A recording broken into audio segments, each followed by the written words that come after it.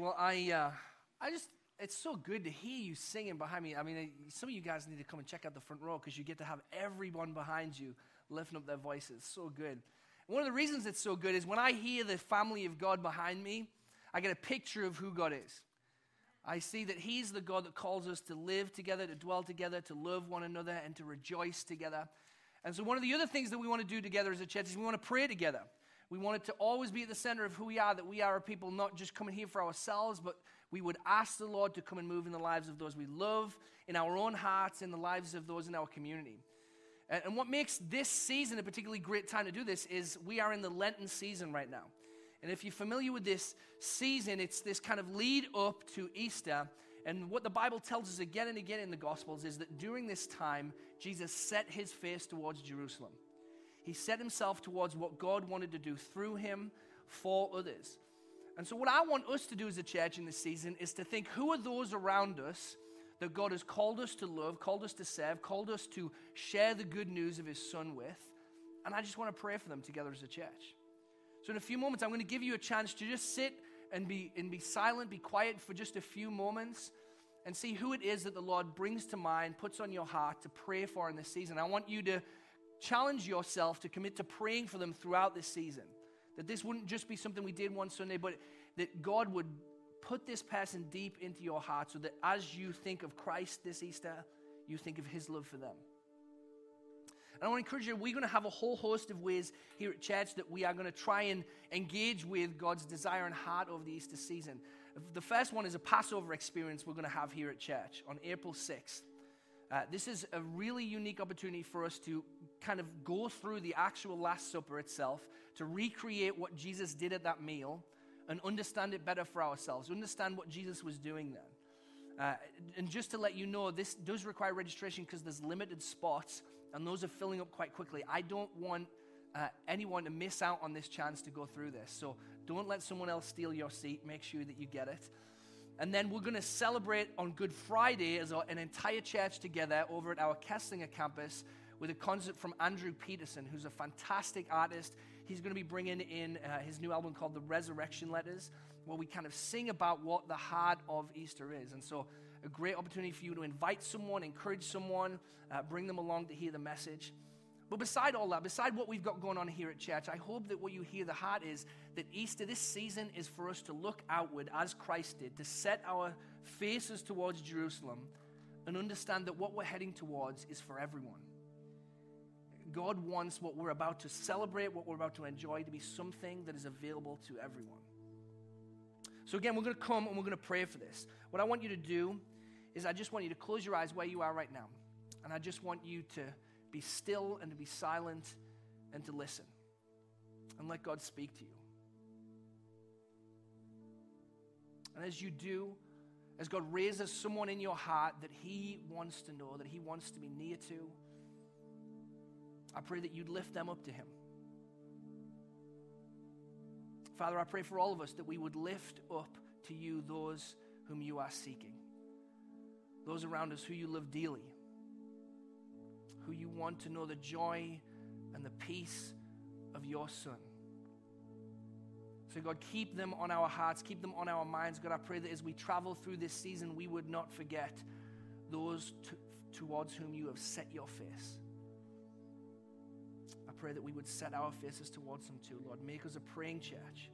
Make us a church that looks towards those that you look towards too. We pray this in Jesus' name. Amen.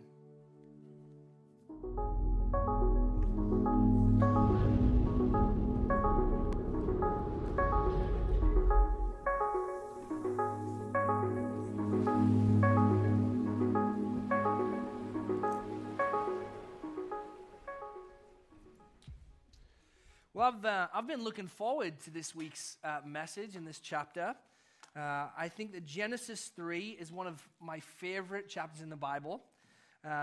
And as I've thought and prayed about this week, I feel like it's worth saying it's been hard to write this one because there is so much in this to look at and to think about and reflect on that it's almost overwhelming. So we're going to be doing 2 hours today. I hope you're prepared. No, I promise.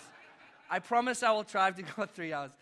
But you might find that that's a strange thing to say, because if you are familiar with what happens in Genesis 3 at all, if you've ever had any part of the story, you would think, why would this, of all parts of the Bible, be one of your favorite chapters? Because it's not a very happy chapter. It's not a moment in Scripture where a lot of obviously good things happen. And in fact, I would say that for most people in the world who are familiar with the story of Genesis 3, of Adam and Eve taking from the tree of the knowledge of good and evil and everything that happens, I would say that they say this is one of the worst moments. That this is one of the hardest stories, because some of the concepts that come out of this are so difficult. Ideas of sin and brokenness and fallenness, things that we don't really want to talk about. And so some people in our world would actually say are very harmful. The Genesis 3, the story of Genesis 3, this is the part of the Bible where people, when they read it, all they're going to feel is guilt and shame. And so what good news could we possibly find in Genesis 3? I think a lot. And I hope that we'll start to see some of that today. I want you to think about it this way. One of my least favorite moments with my kids is when they have injured themselves. I love them to death, but when they injure themselves, they become the most difficult people on the face of the earth. I'll give you an example. When we were helping one of our kids learn to ride a bike, it was common that he would fall off. And what would also be common is you fall on asphalt, you're going to graze your knee.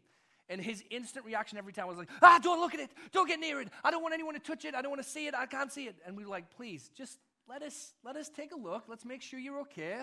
Let's see what we can do. And he's like, I can't go near it. I need a Band-Aid. I need a Band-Aid immediately. And it would just kind of go on like that for 20 minutes where we're trying to convince him, let us just take a look. Let's make sure it's okay. And the kind of modus operandi is, let's put something on top of it and just pretend it's not there. Let's just not look at it. Let's continue with our lives. And the problem is we don't really know how bad it is. We don't know what's really going on. We can't help unless we see what's there. And any good doctor knows he can't diagnose you if you don't come and let him see what's really going on.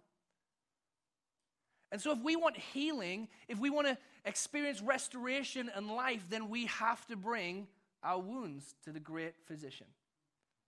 We have to bring the things in us that is broken. And what Genesis 3 does for us, what the good news of Genesis 3 is it allows us to see our deepest wounds as human beings. It allows us to see what's most broken inside of ourselves. So I can't overstate to you how much you and I need to again and again hear this story that might be difficult for us, but is actually a place where God wants to meet us, where God wants to speak with us. Because He is like a father who wants us to bring our wounds to Him so that He can bandage them up, so that He can heal us. As much as we want to hide, God wants to show up. Paul Tripp wrote this. He says, I don't have to deny my sin. I can run broken and failing as I am and know that there is cleansing for me. There's forgiveness for me. Don't ever resist confession. Don't ever resist conviction. His point is that the work for us to do as believers, as followers of Christ, is not to hide, not to run, not to deny. Because there's someone who wants to meet us in our brokenness. As we will discover, even here at the beginning of it all, there was a God who wanted to meet Adam and Eve in their brokenness. So we're going to see that through three moments in chapter 3. The genesis of doubt, the genesis of sin, and the genesis of hope. But before we jump all the way into those, I just want to remind us, I want to set the stage for where we're at in this story, because it's easy once you read Genesis 3 to forget all of Genesis 1 and 2. And then actually we won't understand Genesis 3 if we don't remember Genesis 1 and 2. What we are told in Genesis 1 and 2 is that God, in great love and joy, has created human beings in His image. That we are His image bearers, that we are His representatives in creation, and that He intended and designed us to rule beside Him, to spread His compassion and His kindly rule over the face of the earth, to bring order where there is chaos, to recreate pictures, be little pictures of Him walking around in creation of who He is. So human beings are of incalculable worth, more than anything else in creation. We are His treasured ones, His children. And that's why what happens in Genesis 3 is so important. Because if we forget that, if we think that we're something other than his treasured possession, the ones whom he loves, whom he has intended great things for, we won't really understand what happens in Genesis 3. So let's jump in with the genesis of doubt. This is the start of Genesis 3.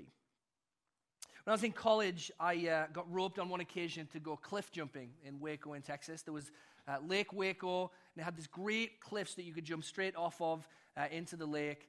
And so I drove out there with my friends, and I get to the cliff, and I'm looking over the edge right like this, and my whole body's like, and it just kind of locks up. And so for the next 30 or 40 minutes, I start kind of going through this exercise where I would, okay, I'll run into it, and then I would go, and it was like my whole body would just refuse to do it. That's the power of doubt, right? What was happening in those moments is somewhere inside me, I doubted that if I jumped off that cliff, it was going to end well for me. And so doubt was so powerful, it was literally shutting my ability to choose what I wanted to do down. Doubt completely overrides you. Doubt, in some ways, can bring a kind of slavery on you. Because if you doubt, if you can't trust, if you can't hope, you don't know where to go. In Genesis 3, we see the power of doubt in the lives of Adam and Eve.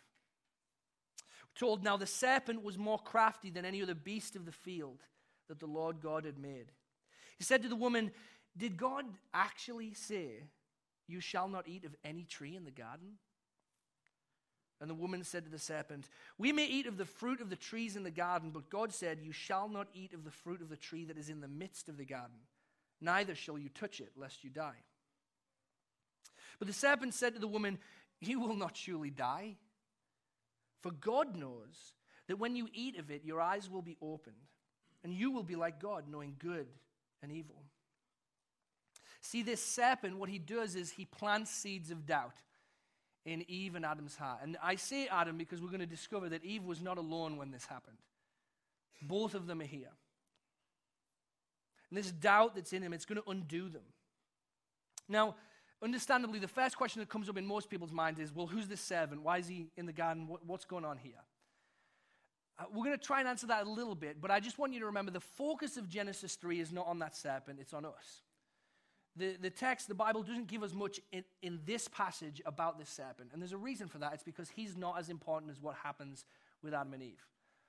But it's enough to say this morning that this serpent isn't just some random creature in the garden. This is Satan. Satan is a Hebrew word. It means accuser. It is this word that captures perfectly who this creature is. If you're unfamiliar with what Christians believe about Satan, Satan was an angel that rebelled against God. He is a created being. He's not equal to God in any way. It's not like he's God's opposite.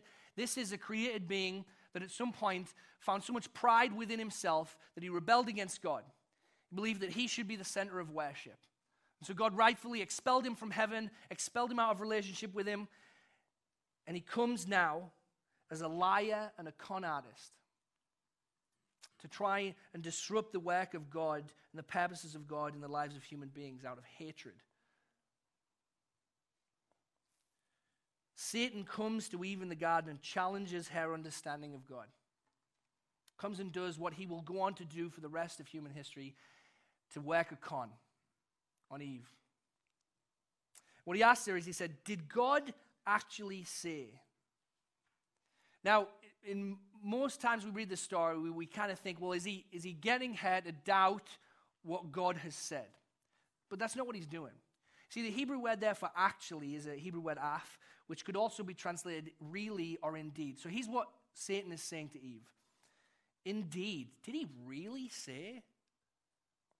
See, Satan, he isn't denying what God said. He's ridiculing it. He's saying it's ridiculous that God would make such a command of you. Did God really say? He asked you that? He told you that? And you might notice as well, he lies outright. He says, did God really say that you can't eat of any tree of the garden? That's not at all what he said. In fact, God said that you can eat of any tree of the garden except one. So he's already working this con. He's trying to plant seeds of doubt in Eve. And what are those seeds of doubt? Is it doubt in God's existence? No, it's doubts in God's goodness. Satan, the serpent, wants Eve to doubt that God is good and that he has good for her. And it's the same for all of us. Now, Eve's response is just as important. Because in her effort to respond to the serpent, what Eve does is she misquotes or she misrepresents what God has actually said. God's command to Adam and Eve was very clear. I don't want you to eat of this tree. But what Eve says is, God told us he didn't want us to eat of it and that we shouldn't touch it.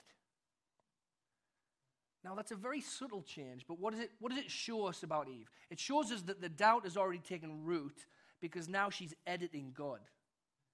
She's changing God. She's already doubting who he really is and what he's really said. She's altering her perception of him. And dear friends, you must know for yourself that what God has spoken about himself. You need to know what he's really said.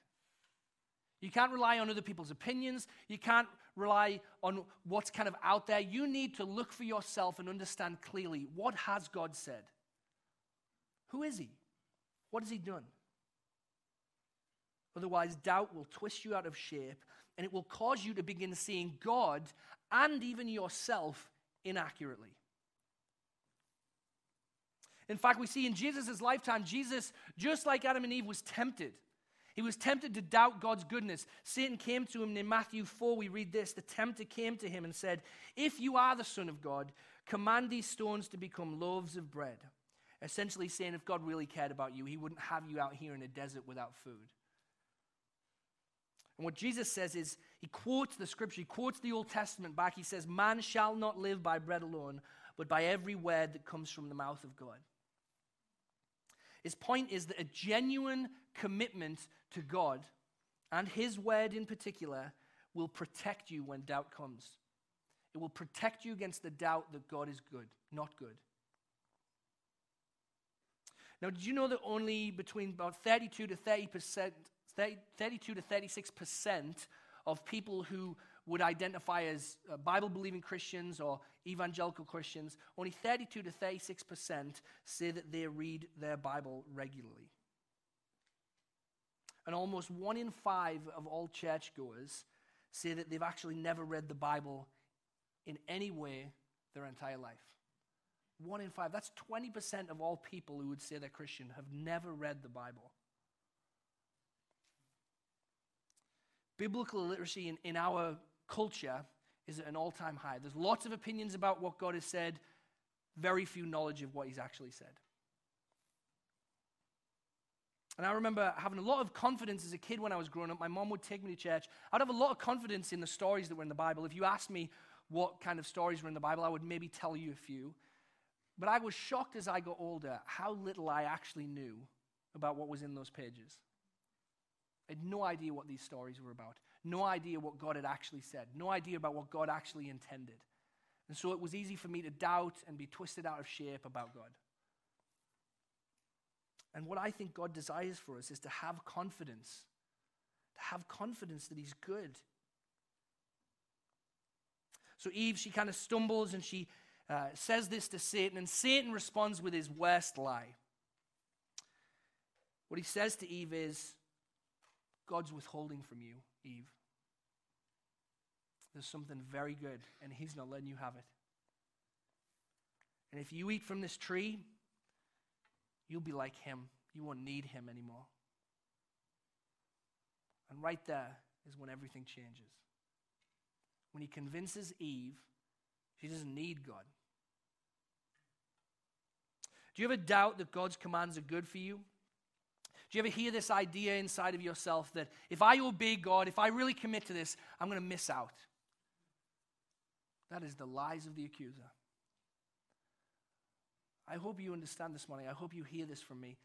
There is no one more dedicated towards your joy, no one more committed to your life than God. Not even you. God's love for you, his desire for you is beyond all of your imagining. In fact, the Bible says it's beyond whatever we could ask or hope. It is a lie that to follow him and to obey him is to miss out. In fact, the opposite is true.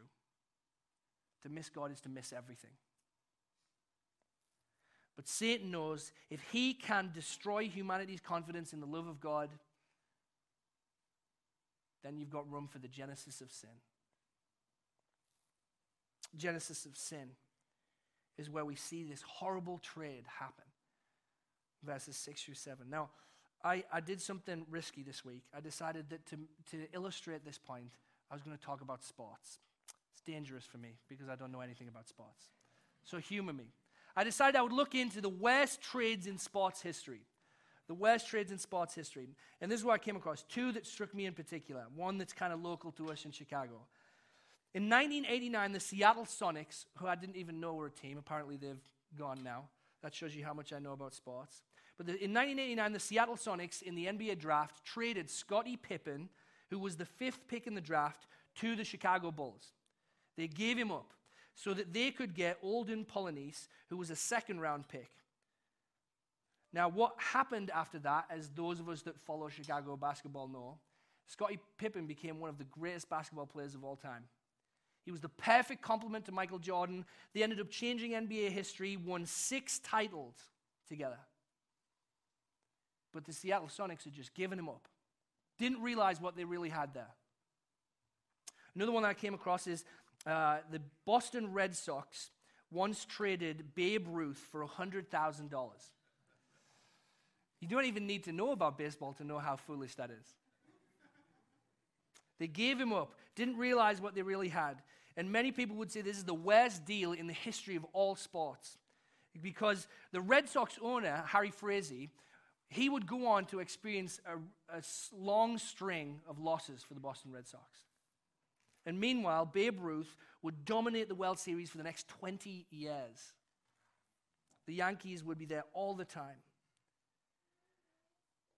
And this article finished by saying, how could anything be worse than that trade? We know there's a worse trade.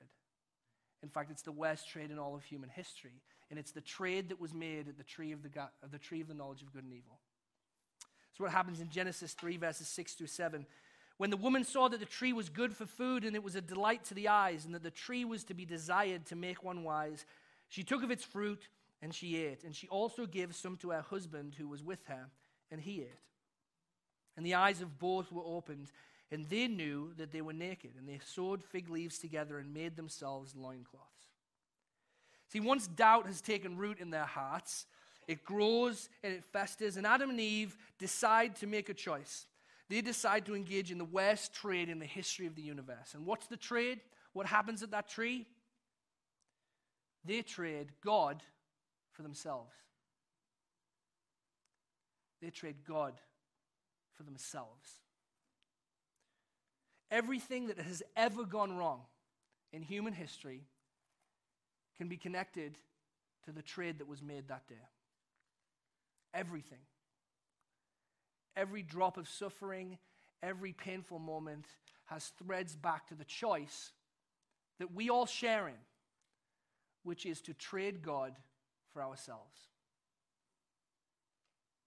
This is the great wound that's in us that we have to look at. Told in Romans 1:25, they exchanged the truth about God for a lie and worshipped and served the creature rather than the Creator, who is blessed forever. The heart of that passage is not shame. It's to point out, do we understand what it is that we have given up? And that's the best definition of sin, by the way, that you could ever have.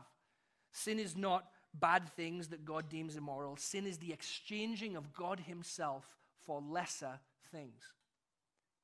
Sin is choosing to find your satisfaction in something lesser than God himself. Because you are created in his image. You were not created for lesser things. Last week, Rebecca McLaughlin, who I am now the biggest fan of ever, she shared something really poignant with our staff. That as soon as she said it, I said, I'm writing that down for next week. She talked about this moment in John 11. In John's Gospel, you might be familiar with the story where Jesus is coming to see Mary and Martha because their brother Lazarus has died. He comes in. And Martha runs up to him. She says, if you'd have been here, my brother would not have died. And Jesus' answer to her is to say, I am the resurrection and the life.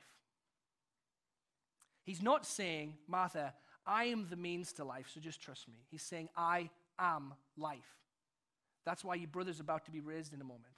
That's why God has sent me to set everything right, because I am life itself.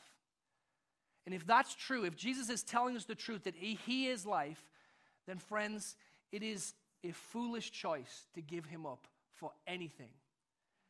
And what Rebecca McLaughlin said is that it's foolish to give him up, in her case, for romantic or sexual fulfillment. It's foolish to give him up for satisfaction in your career. It's foolish to give him up so that you can feel like you have a better reputation or a more significant legacy. It is foolish to give him up for money, for power. It is foolish to trade life itself for anything less.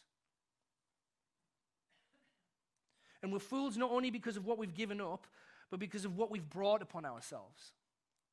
C.S. Lewis once said that if we find within ourselves a desire that nothing in this world can satisfy, logically it follows that we were made for something else. There's a hole in us that only can be filled with God. But what the Bible tells us is that because of that trade, we are now desperately trying to fill an infinite hole with finite things. James says, what causes quarrels and fights amongst you? Is it not this, that your passions are at war within you? You desire and do not have because you've traded God. So you murder. You covet and cannot obtain because you've traded God. And so you fight and quarrel. You do not have because you do not ask. You ask and do not receive because you ask wrongly to spend it on your passions. You adulterous people, do you not know that friendship with the world is enmity with God? And therefore, whoever wishes to be a friend of the world makes himself an enemy of God. It's just tragic. And you know what the most tragic part of this story is for me personally? It's Adam. Adam's just silence in this moment. Did you notice when we read through that where Adam was this whole time? If you read that carefully, we're told that Eve took the fruit and she gave some to her husband who was where? With her. He just watched it happen. She takes it and gives it to her husband who was with her. He was watching it all. At any point, he could have stepped in and protected his wife, defended his wife, told her what was true, encouraged her, give her hope, but instead he just watched it. Silence. Passively takes and eats it. He abdicates his God-given responsibility to love and protect his wife. And it was to the ruin of his wife, his own soul, and every human being that has ever lived afterwards. Adam was silent. And the silence of men in this world is deafening. Men who have not chosen to lead their families, love their wives, serve their children or their neighbors. Men who have abdicated their responsibility to sacrifice and to serve and to stand in the gap and be representations of God's love and compassion and faithfulness. We sit under the consequence of the silence of Adam. And often we sit under the consequences of men who continue to be silent when God tells them to speak. Final thing to mention here is the immediate and devastating results of this trade. Because what happens immediately after taking that fruit, they are filled with shame, such that they hide from each other. They realize they're naked and they sew fig leaves together and they cover themselves. What a horrible change from the picture that we had just a chapter ago where they were naked and unashamed. They could be fully themselves with one another. They could share themselves with one another and have no shame. And now, in a moment, they've lost all of that. They have to hide from one another. They have to cover up. And I think that our hearts should weep over that tragedy. That sin has not just robbed us of God, it's robbed us of relationship with each other, authentic and genuine relationship with each other. That we have to hide not just from Him, but from each other. That's not what God wanted for us. God does not want us to hide from one another, to withdraw from one another, to wrestle with shame and suffering. That is not his heart. If you have believed, as Adam and Eve did, that your failures must be hidden, then you have missed what God wants to say to you. You have missed, in fact, what is most beautiful about God, that is here even in this story. Because even as humanity moves away from God, God moves towards them. That's where we see the genesis of hope. Starting in verse 8, they heard the sound of the Lord God walking in the garden in the cool of the day, and the man and his wife hid themselves from the presence of the Lord God amongst the trees of the garden. But the Lord called to them. Called to the man and said to him, "Where are you?" He said, "I heard the sound of you in the garden, and I was afraid because I was naked, so I hid myself." He said, "Who told you that you were naked? Have you eaten of the tree which I commanded you not to eat?" And the man said, "The woman who you gave me." Never a good decision to blame your wife. "She gave me the fruit of the tree and I ate."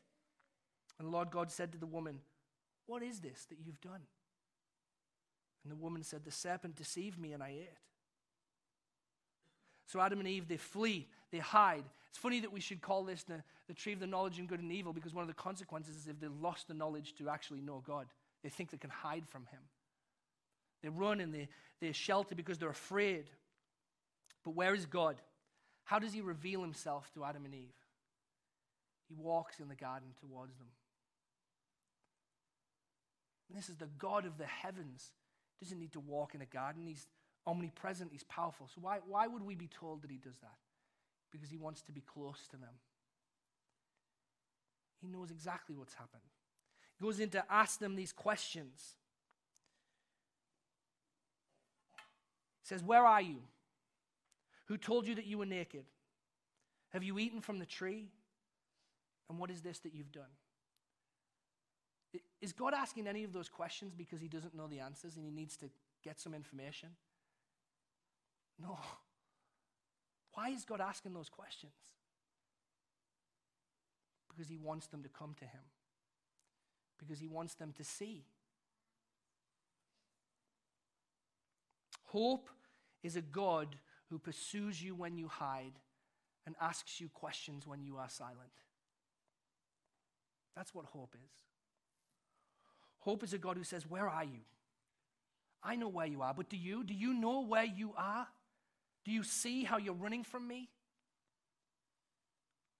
Hope is a God who asks, "Who told you that you were naked? Where's the shame coming from, Adam? I've never once told you that you should be ashamed of yourself. Where's that coming from?" Hope is a God who says, "Have you eaten? Have you disobeyed?" Who wants them to confess their wrongdoing, not to shame them, but so that he can work in them. Have you crossed the line, Adam? And hope is a God that says, "What's this that you have done?" Are you ready to accept responsibility? Do you want me to come in? Each of these questions are intended to lead them to look at themselves, not to shame, again, as I said. God knows that in this moment, they're not just hiding from him, they're hiding from themselves. They cannot bear to look at themselves. And that breaks God's heart. He sees the pain and the destruction of sin, and he wants to come into it. Maybe you felt like that. Maybe you felt like you cannot bear to look at yourself. I felt like that. And what God has repeatedly strived to do in my life is to remind me that he is a God that draws near at my worst moments, who doesn't ask questions to harm me, but so that he can do his work. God, you see, is seeking to get a confession from them. He wants them to open up their wound, but they never answer. All they do is blame shift. Adam blames Eve. Eve blames the serpent. No one really acknowledges what's gone wrong, what they've really done, what's happened. And if you are longing for more of God, you must start by looking at yourself and understanding your true need. You have to open up the wound and look at it. You can't blame shift. You can't say, well, this is because this happened to me. Well, this is just because God's never said this to me. He's never given me this. You can't move the shift. You can't move the blame. You got to look honestly and openly and say, God, there is something within me that I have broken, and I need you to put it right. Jesus said himself, he came to seek and save that which was lost. God is pursuing you in Christ. He's coming after you even as you walk away from him. So let me ask you this morning, where are you? Where are you? Are you hiding? Is there parts of yourself that you are desperately trying to keep away from God? Do you trust him? Do you trust that your heavenly Father loves you and moves towards you only for your good? Truth is that we hide because we don't think that anything can be done. There's a really interesting piece by Beatrice Webb, who was a British socialite and welfare advocate. She wrote in her diary in 1890, I have staked everything on the essential goodness of human nature. And now 35 years later, I realize how permanent are the evil impulses and instincts in us, and how little they seem to change, like greed for wealth and power, and how mere social machinery will never change that. We must ask better things from human nature, but will we get a response? No amount of science or knowledge has been of any avail. The struggle of humanity is we see this wound in ourselves, and we've tried desperately through hundreds, if not thousands, if not millions of different ways to curb it, to control it, to fulfill it, and we can't. Here we are, how many thousands of years later? Hundreds of thousands, millions of years later. I don't even know how long it's been, and we're still in the same place. Because there is only one thing who can set this right. The God who moves towards us. The God who we're told in 2 Timothy, who, if we are faithless, remains faithful, because he cannot deny himself. God didn't stop moving towards us on that day. In fact, he would come and dwell with us in the person of his son Jesus, who is himself the greatest movement of God towards human beings ever. And Jesus would go through an exchange of his own. Jesus would exchange his own life for the opportunity to bring us back to him. And that's an exchange that we're going to celebrate this morning by taking communion together. If you didn't receive one of these cups when you came in, I would love for you to just raise your hand now, and our ushers will bring them out to you. But what we are about to celebrate is a better exchange than the one that we read about in Genesis 3. See, communion is a symbol for us, not just of Christ's body and his blood and the event of Golgotha and Easter. Communion is a symbol of his reversal of everything that went wrong in Genesis 3. In Genesis 3:6, this is what we read. When the woman saw that the tree was good for food and it was a delight to the eyes, and the tree was to be desired to make one wise, she took of its fruit and ate. She also gave some to her husband who was with her, and he ate. She took, she gave, she ate. Now listen to Matthew's account of the Last Supper, where Jesus sat with his disciples. As they were eating, this is Matthew 26, Jesus took the bread, and after blessing it, he gave it to the disciples and said, "Eat. Take, eat, this is my body." And in the same way, he took a cup, he gave it to them, he said, "Drink this." Just as Eve took, gave, and ate, Jesus took, gave, and invited us to eat. At the tree in the garden, what happened is we exchanged God for ourselves. And in communion, we are exchanging ourselves for Christ. At the tree in the garden, it was about putting ourselves where God deserved to be. And the Last Supper celebrates the fact that Christ put himself where we deserve to be. Do you see the beauty of what's happening? You see the hope of the God that moves towards us. A heart that is full not of anger or disappointment, but of love and compassion and a desire to save and to heal. So as we take these elements this morning, I want you to hold on to hope. The hope that though you may hide, God's still seeking you. The hope that though you are greatly wounded, God desires to bind you up, to heal you. And the hope that though you have sinned, it is God's great delight to redeem you through his Son. I want to invite John Anderson to come up now as we come to take the elements. He's going to play for us while we do this. If you're a guest, I just want to remind you, when we do this, this is not Chapel Street's table. It's not something that's exclusive to us. This is the Lord's table that he has invited anyone who would trust in him to come to. So you are welcome to take this with us, even if you're a guest. This is just our way of reminding ourselves of setting our heart on the one who has given himself up for us, who has exchanged his life for ours. What I want you to do is to peel that bottom of the cup. Inside you'll find a small piece of bread. This is a reminder that on his last night, Jesus sat with his disciples, took bread, broke it, gave it to them, and invited them to eat with him. Let's eat in remembrance of him.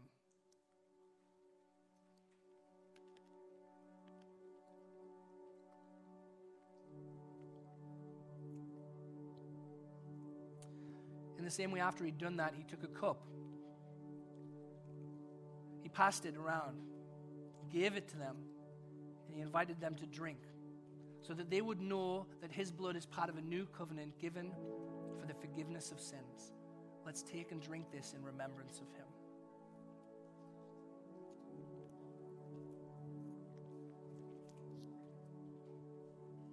Let me pray for us. Father, I thank you that though at that tree, every one of us would have made the same decision to exchange you for ourselves, you are the God who stepped into our world and exchanged yourself for us.